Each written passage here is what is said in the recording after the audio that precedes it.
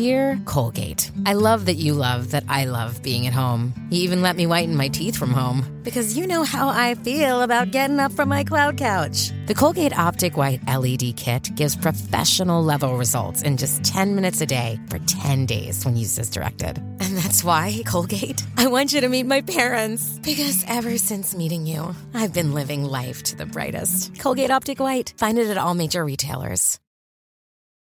Your brain needs support, and new Ollie Brainy Chews are a delightful way to take care of your cognitive health.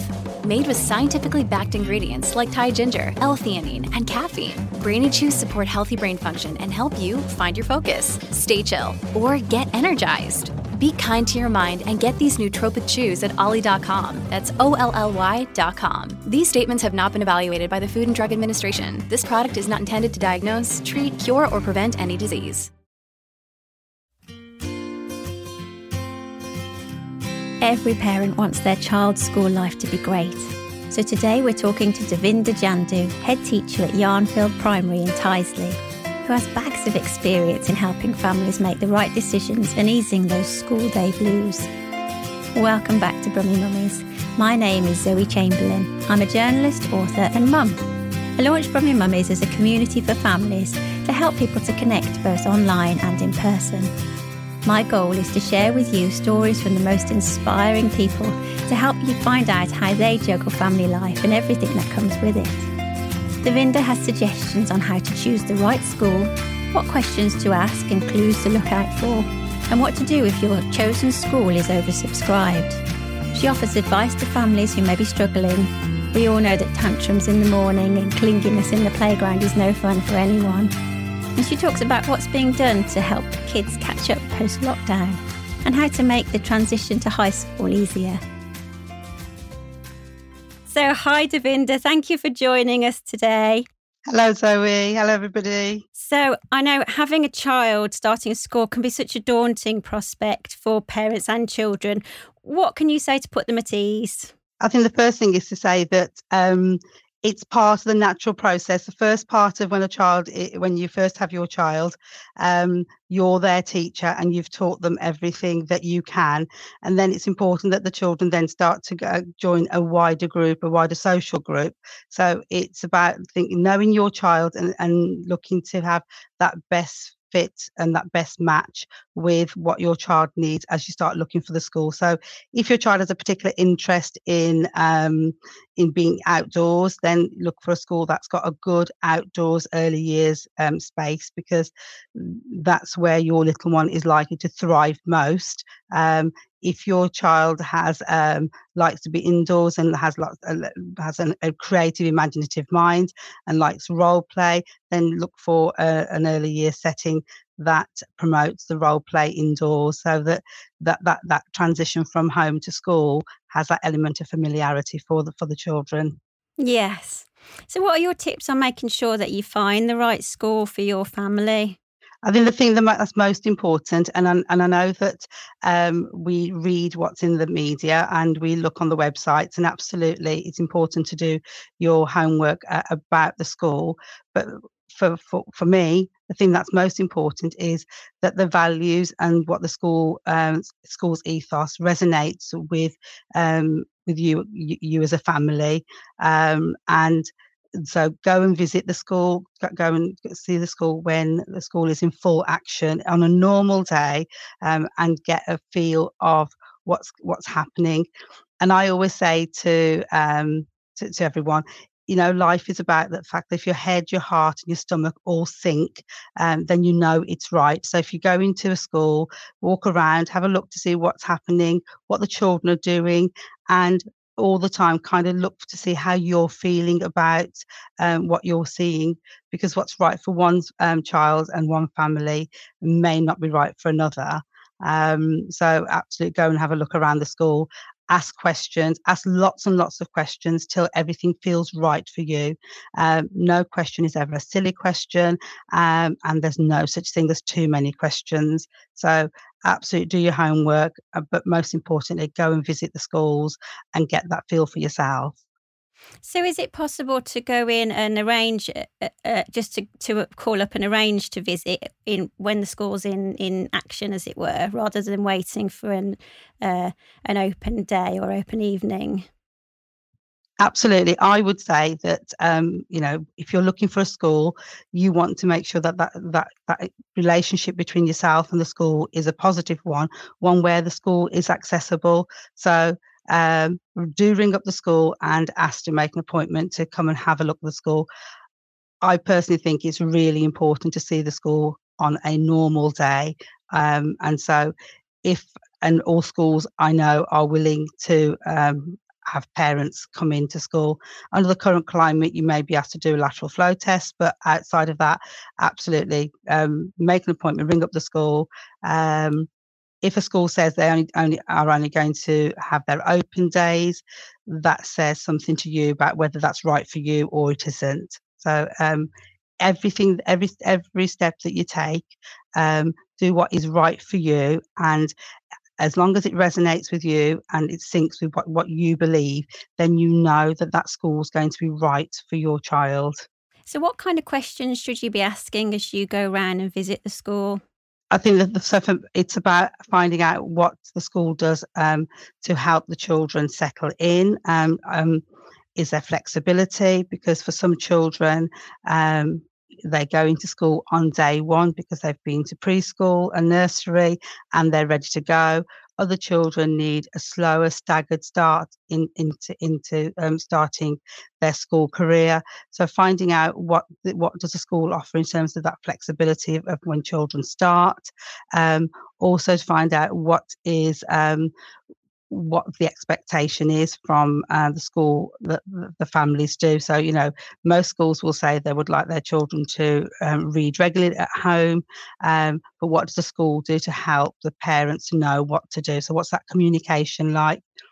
Because like any relationship, communication is absolutely vital. And so asking the questions around what you have for lunch, what happens at the beginning of the day, what happens at the end of the day, so that you've got a flavour of what your child will be doing as the day goes on. Asking for copies of things like the school menu, asking whether you're able to come in and taste the food, because that's a key part. Because when your child starts school, if they have a school dinner, that probably be one of the first times that your child will be getting a meal that you haven't prepared. And I think, as I've got a 24-year-old now, but I remember how it feels to hand over your child to somebody that you haven't necessarily chosen. And so ask those questions about the things that are most important so that you have a clear picture of what it's going to be like if your child was to be in that school, and what that day would look like.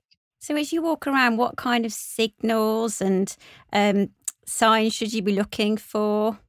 I would be saying it's about those relationships. What's those relationships between the children and the adults? What's the relationship between the adults amongst themselves?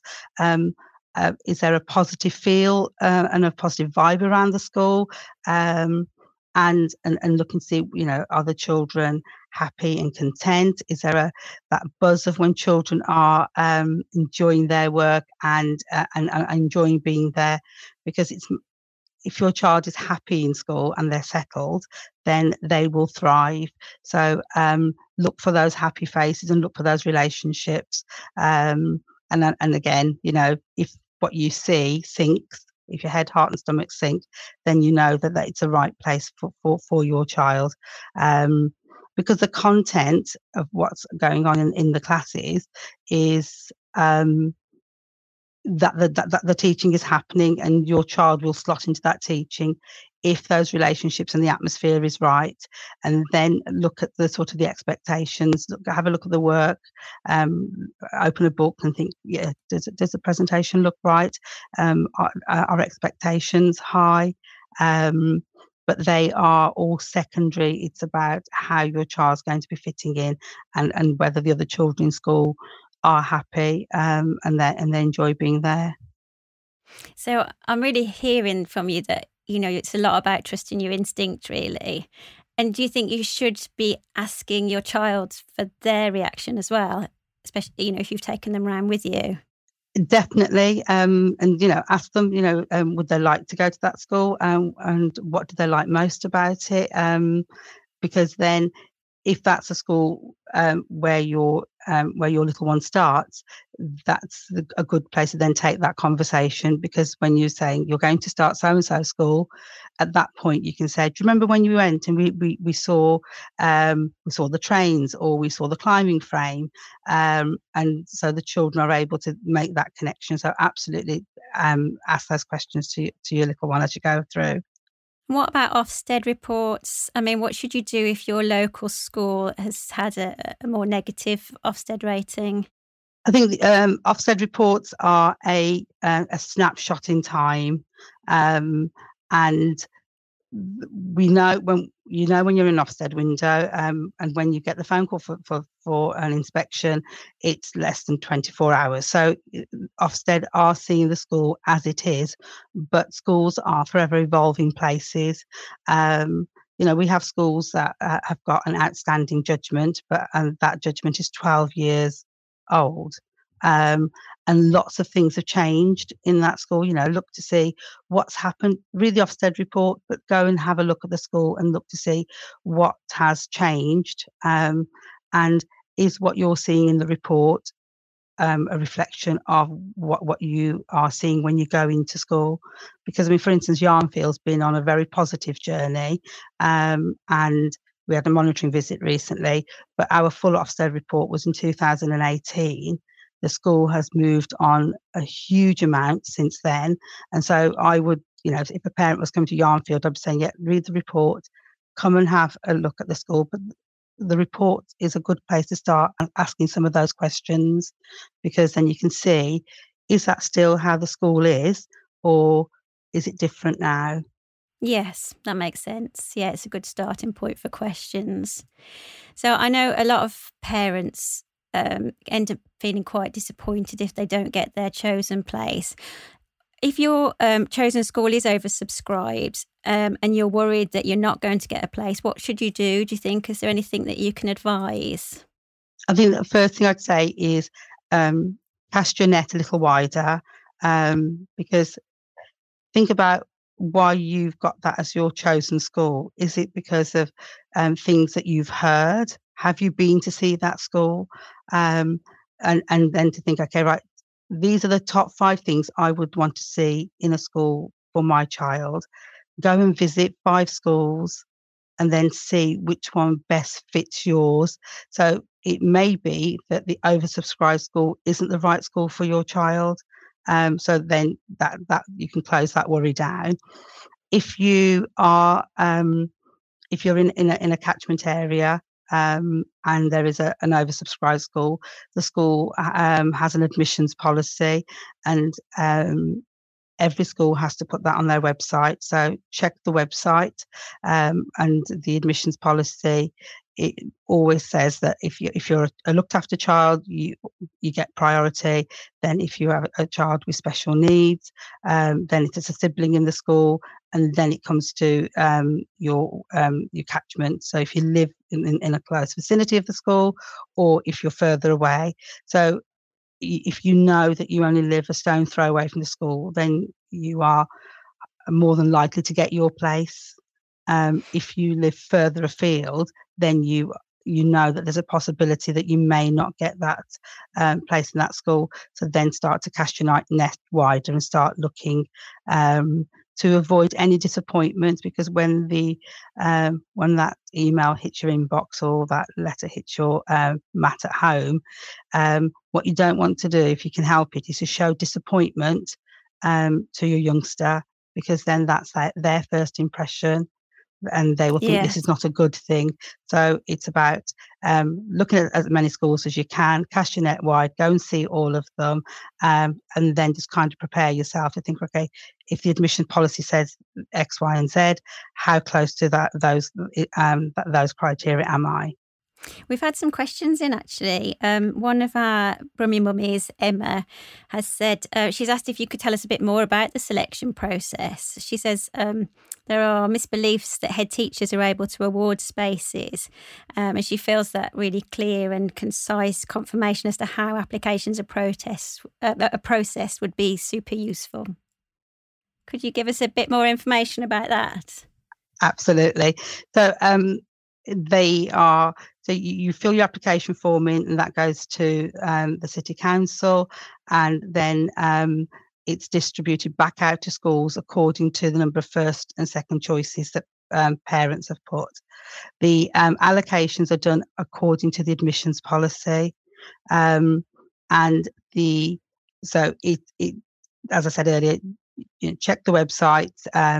But generally, the admission policies always go in the order of a looked after child with special needs, if you've got a sibling in school, and then the catchment of how close you are to the school.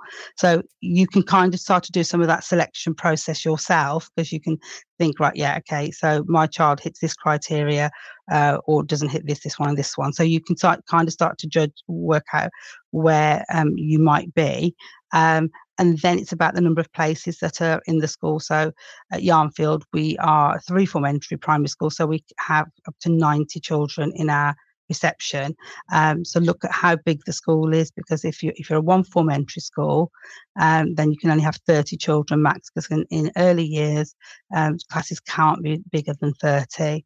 So that will also help you to gauge. Head teachers, we don't have a say. There is no, we don't see, the only list we see is a list of our first and second choices, so that we know how many places we've got.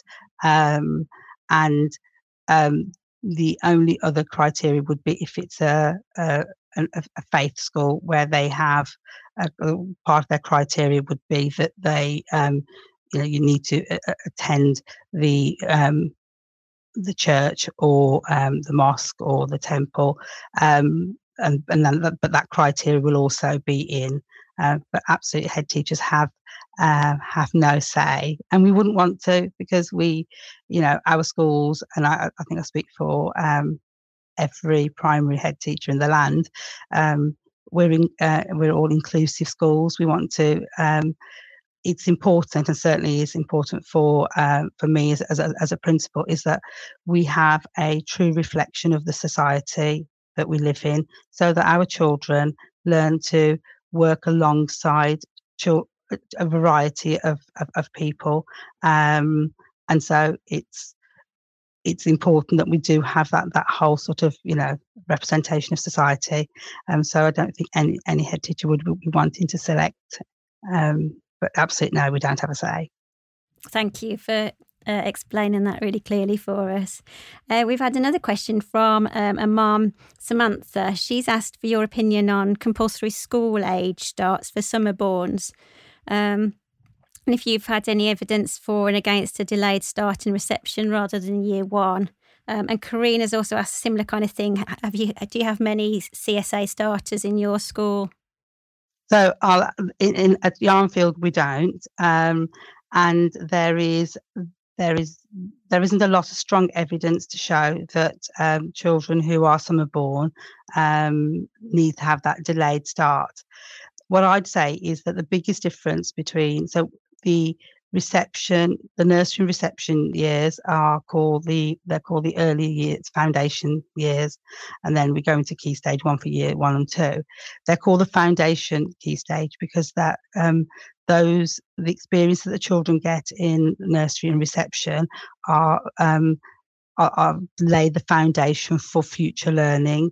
So I would be saying that get your child into school as soon as they are, the year that they are 5.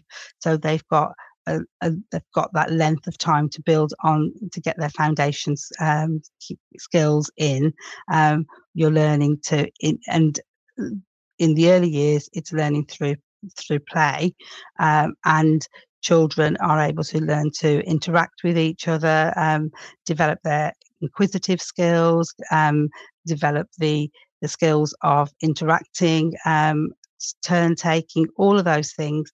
And the earlier we can get the children into school to be able to do that, the better it is for them. having said all that, if a parent wanted to delay that start, a child legally doesn't have to be in school till the term after they are 5. I would say if that's something that you're thinking about, then look at a gradual process. So, in the autumn term, when your little one has just turned 4, really, then you might think, okay, well, I'd like them to go to school for some of that time, so part-time, and then to build on that. The children also start in the foundation, the reception, start to do their phonics and do those building blocks for reading. So the longer that they are not in school, the more difficult it is for them to be able to catch up. So have a conversation with the school, and every child is different. But I'd absolutely say get your child into school at the start of the autumn term. Some really useful information here, Davinder. Thank you. I wanted to ask you about something that we've been debating on the Brummy Mummies Facebook page, and that is the prospect of a longer school day to help children to catch up. What are your thoughts on that? I think it's there's lots of there's been lots of conversations at sort of ministerial level about extending that day. I think it's about capturing the age of a child. So in secondaries and within Summit Learning Trust, our Year 11s have session 5, so they have an extra hour every day to catch up. But they're 15, 16, they're older, and that adding that extra hour to their day isn't going to be. It's only going to be positive. It's not going to have a negative impact. For our youngest children, adding time onto their day makes them tired. So it's about how responsive will they be and what will be the impact of extending the day. So I think it's age appropriate. What we do at Yarnfield is we have extended our day in the sense that during COVID we had a staggered start. We started at 8:30, so that to avoid bubbles and mixing. We've kept that. So we've kept that flexible 15-minute start in the morning because we actually found that it was good for our children. It gave our children time to come in and settle, and we've got a slightly longer day at the end. So we have a staggered finish at the end of the day, but parents can collect their children when they collect the last child. So for some of our children, they've got an extra 15 minutes in the morning and they've got an extra 15 minutes at the end of the day. And that has shown, and that's proven to be really, really positive. And the impact that that's had on the children has shown that they are ready to learn, and that day isn't too long. And then we have extended our day for some of our Year 6s, for those children who just need that extra little bit of support and have the stamina to extend their day. So I think it's about checking in and making sure that we're not just doing it for the sake of, and children are having are gaining a benefit from it. And then it's about looking to see what's the most creative way to do that, because we all know and we all recognise that families did a fabulous job during lockdown and with home learning and remote learning. But for some children, they have lost some of that learning. And so we need to look at what's the best way to do that. And sometimes extending the day isn't, because that child may not have the stamina, as I said, to be able to sustain and gain the most from it. But definitely according to age. And there's a tailored approach rather than a one-size-fits-all. 100%, Zoe. I think, I think that's what we have to be careful of, is that we don't do one size fits all. Because the flip side of that is we could have children who are then disaffected. Yes. The day is too long. Tailor fit to the individuals. Yeah. Yes. So how important is it for a school to have connections with the local community, and is that something that parents should ask about as they're visiting a school for the first time? community is something that, there's a saying, isn't it? It takes a community to raise a child. And certainly at Yarnfield, that is absolutely the case. So community is so important. And I think that, personally, I think that, one of the positive things about COVID has been that community has come back in the forefront, because we now do look out for each other a bit more. We notice when we haven't seen somebody for a while, and people are more willing to speak to each other. And I think, a few years ago, I think that was going.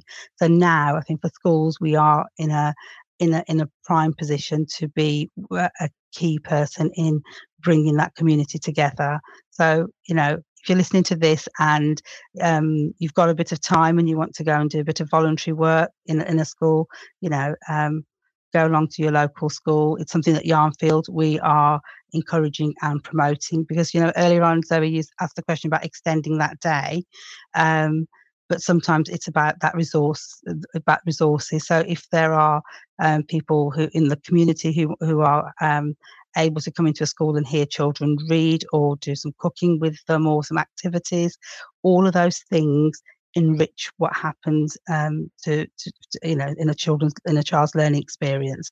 So I think communities are really, really essential. And I think the more that we reach out to schools, reach out to the community, and vice versa, I think only the children are the ones that will benefit the most. Yes. In fact, enrichment is something I wanted to ask you about as well. Do you think it's really important that schools offer after-school clubs? And has that been really quite affected by COVID? Yes. Offering after-school clubs is something that helps the child to develop their personal skills and have an opportunity to do some of the things that they may not get to do if schools didn't have the after school clubs. So it's absolutely a key part. Some schools buy in external services, and so companies, there's lots and lots of companies who are willing to go into schools. That obviously comes at a cost. Lots of schools use their own resources and staff volunteer to run after school clubs. But it's about ensuring that we enrich the children's experiences, and we do that in an environment that they're already familiar with. The after school clubs are something that I think sometimes parents will use after school clubs because it works for childcare, and that absolutely is one strand. But it's also about the other strand is about, okay, so we talked earlier about the child's day and their stamina and what they can gain, and extending the school day. Having after school clubs that give you an opportunity to do different things will probably be more fruitful for the children than more of the same. So I think after school clubs definitely. So and it's about that enrichment of opportunity. It's a good chance for them to learn some life skills, isn't it? Absolutely. And think because you only know only know what you're interested in if you have a go. And so if we offer a range of after school activities, you then think, right, do you know what, I went to drama and I actually really like drama, or I did singing and not for me. Then you, as an individual, as children, you're growing and understanding yourself, because you're able to think, right, these are things I like, these are my strengths, and it also teaches children skills of resilience and perseverance. So if you're like me and not very good at sport, but you can either give up on the first day, or you're signing up for 6 weeks, so you've got to do it every week, and then you build your resilience to that. So it's also giving children the chance to build those other skills as well. And we've seen that's been more important than ever throughout the pandemic, and being kind of at home schooling and things like that. I know that the COVID obviously has had an impact on school life. Has it meant that you've missed out on some enrichment activities? Absolutely. So last academic year, there were no after school activities because we were everything was in a bubble. So the chance of didn't want to make sure that you mixed bubbles. Some schools did after school clubs, but on a very, very slow, staggered approach. What we found at Yarnfield is that initially that take up wasn't. The children weren't hungry for the after school clubs, and some parents were quite reserved about sending their children to after school clubs. So we're seeing that momentum pick up now, and part of that is during lockdown we also because we didn't have the chance to socialise with each other as much as we had previously, and for some youngsters that became the norm. And so what they want to do is at the end of the day, they want to go home because that's where they've spent a big chunk of their time. So if a school does offer after school clubs, get your child there because we want to get those social skills and that interaction with a greater range of people up and running as soon as we can, so that we've got confident youngsters. Are you finding that particularly with new school starters in reception that they seem different to previous years because they haven't had that social interaction? Yeah, there's definitely a difference between reception, but also year 1 and year 2, because some of those children, their previous years weren't complete years. Yes. So they missed out in their reception year. They missed out in their year 1 year. So this idea of attending an after school club is like, oh, not sure. I just want to go home. So absolutely encourage your children to attend the after school clubs because there is a difference. The children this year are not as hungry for those additional activities as they have been previously. So I think COVID has absolutely had an impact. And for children's mental health and well-being, we need to get them out. We need to get them doing things and need them to go back to life as normal as possible. So social interaction is absolutely key. Do you think some of the children have found either starting or coming back to school more nerve-wracking than before? I think children coming back to school, children have been more enthusiastic. What we found is that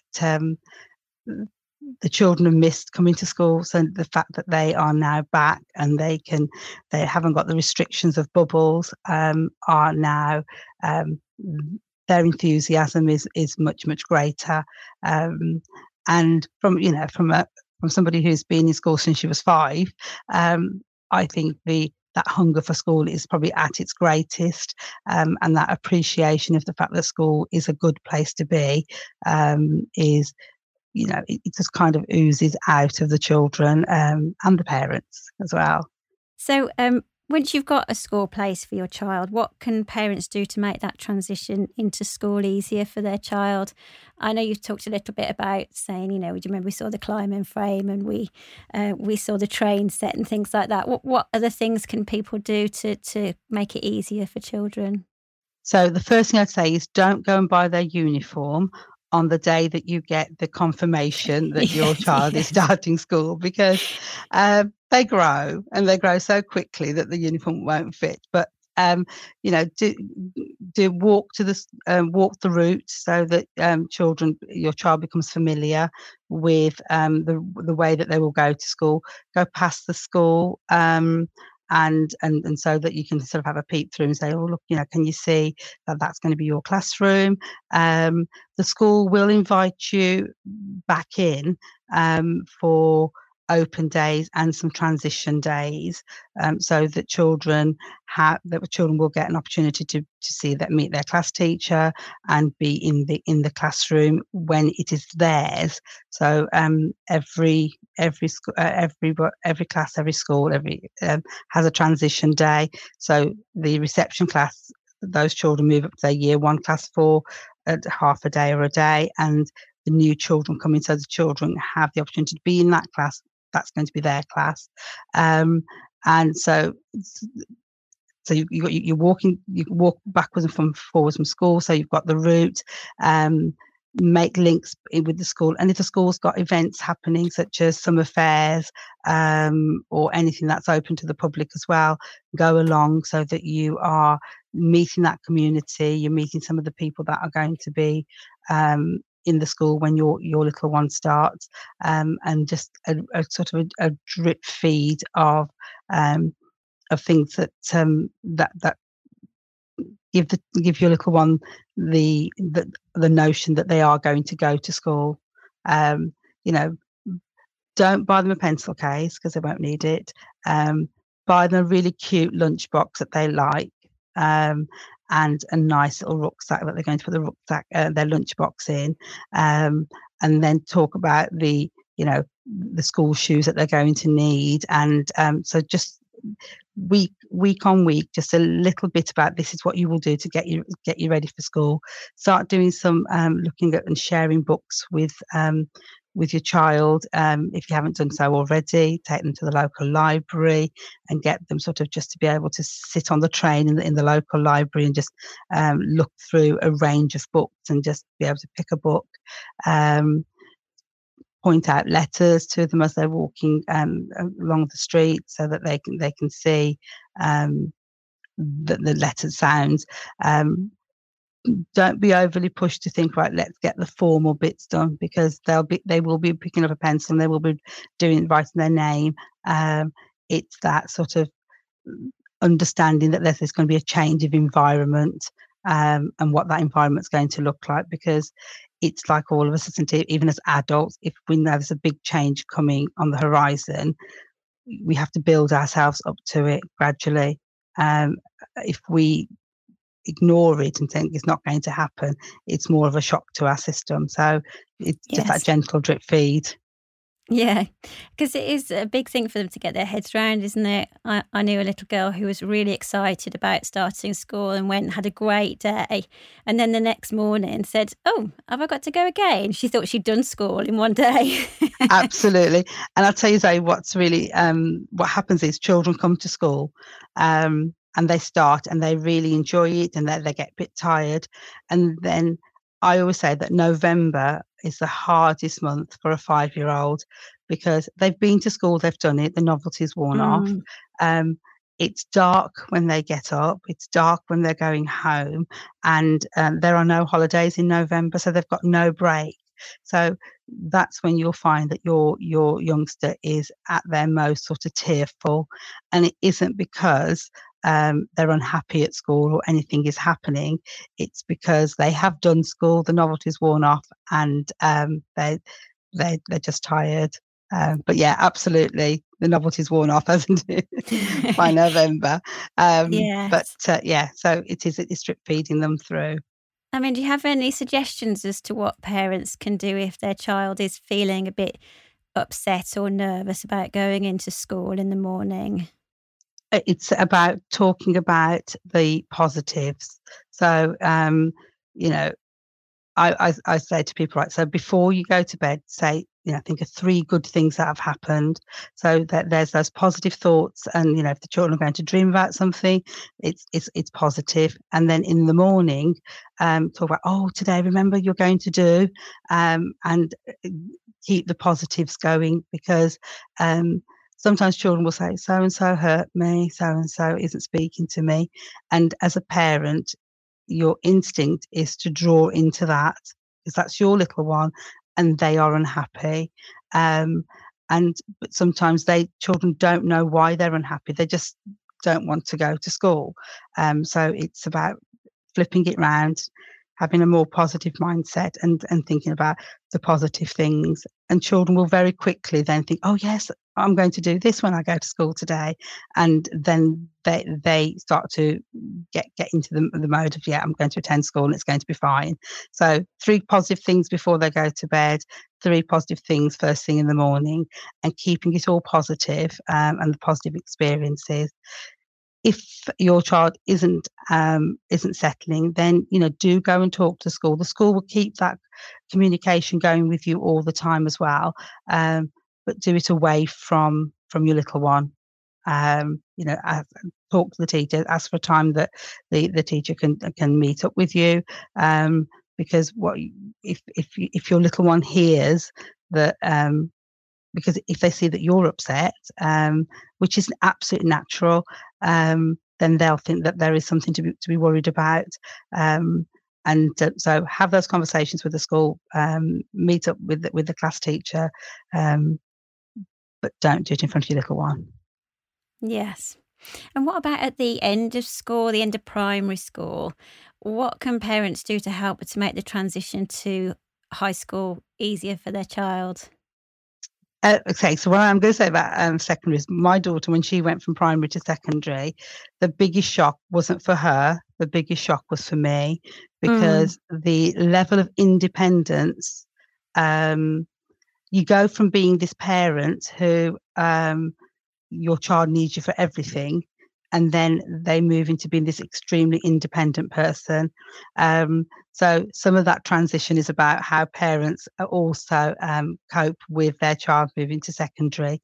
And again, secondary is it's that whole independence thing, because when they go to secondary, they've got to take a bag and they've got to carry their books.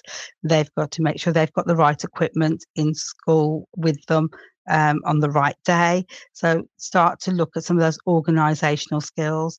So you might want to set some sort of tasks for your child leading up to them going to secondary. So, asking them to pack their own lunch if they have a packed lunch, and then just checking in to make sure that they've got the right things in there. And then putting a timetable up and saying, right, PE when they're at primary, PE is on a Wednesday. You need to make sure you've got your PE kit, checking that they've got their own resources. So all the things that we do as parents when our children are at primary, we will get things ready for them. So start to have that transition of getting your child to start doing those things for themselves. Our children, the number of children over the years, when the thing that they find the hardest about going to secondary is carrying their bag all day. And they haven't, they go to primary, they come in, they hang their coat up, they put their bag down, and then they don't have to carry anything again. And you go from that to carrying everything. So, getting them used to carrying, help them carry the shopping. So they're just getting used to carrying a few things. So that's one. And the other is about, things like reading a timetable, because again, at primary, they're in the same class. They are, and the timetable's on the wall, and things are pretty much the same every day. When they get to secondary, they've got to know that if it's, some secondaries have like a week A and a week B, they've got to know which week's which, and what books have they got to get ready. So getting them to start looking at how timetables work. Primary schools, we will do that as well. In the second half of the summer term, and get some of those skills. If your child's got additional needs, special needs, then try and make contact with the secondary school and ask for additional transition days, because that's really important. And if you think your child's going to be somebody who's going to struggle with settling into a new environment, then again ask for additional transition days. And just as we're saying about, when your 5-year-old starts and you're selecting that school and you go and have a look, again, it's vital, again, I think, to, go and see the secondary schools in action, because the open day will only give you a flavour of one aspect of what that school looks like. You want to see what the school looks like when it's full of all of those youngsters, including the very tall 16-year-olds, and again, having that same thing about making sure that your head, heart, and stomach sync when you walk around that school and you imagine that your child. But getting them to become more independent is an absolute key for secondary. Oh, well, thank you so much for talking us through all these tips and ideas and advice, Davinder. That's been really, really helpful. No, thank you. Thank you very much. I've thoroughly enjoyed it. And if anybody has any questions, Zoe, and they send them to you, I'm more than happy to answer them. Oh, that's really kind. Thank you. Davinder's approach is reassuring and makes you realise how much you can do as a parent to make school life go well for your child. Pick up more tips and ideas from Davinder on our Brummy Mummies Facebook page and on the Birmingham Live website. This is a laudable production brought to you by Brummy Mummies and Birmingham Live. You can download or stream the podcast on all major platforms, including Spotify and Apple. Be sure to follow our Brummy Mummies Facebook page for lots more family information. And whilst there, sign up to our free newsletter to make sure you never miss an episode. See you next time.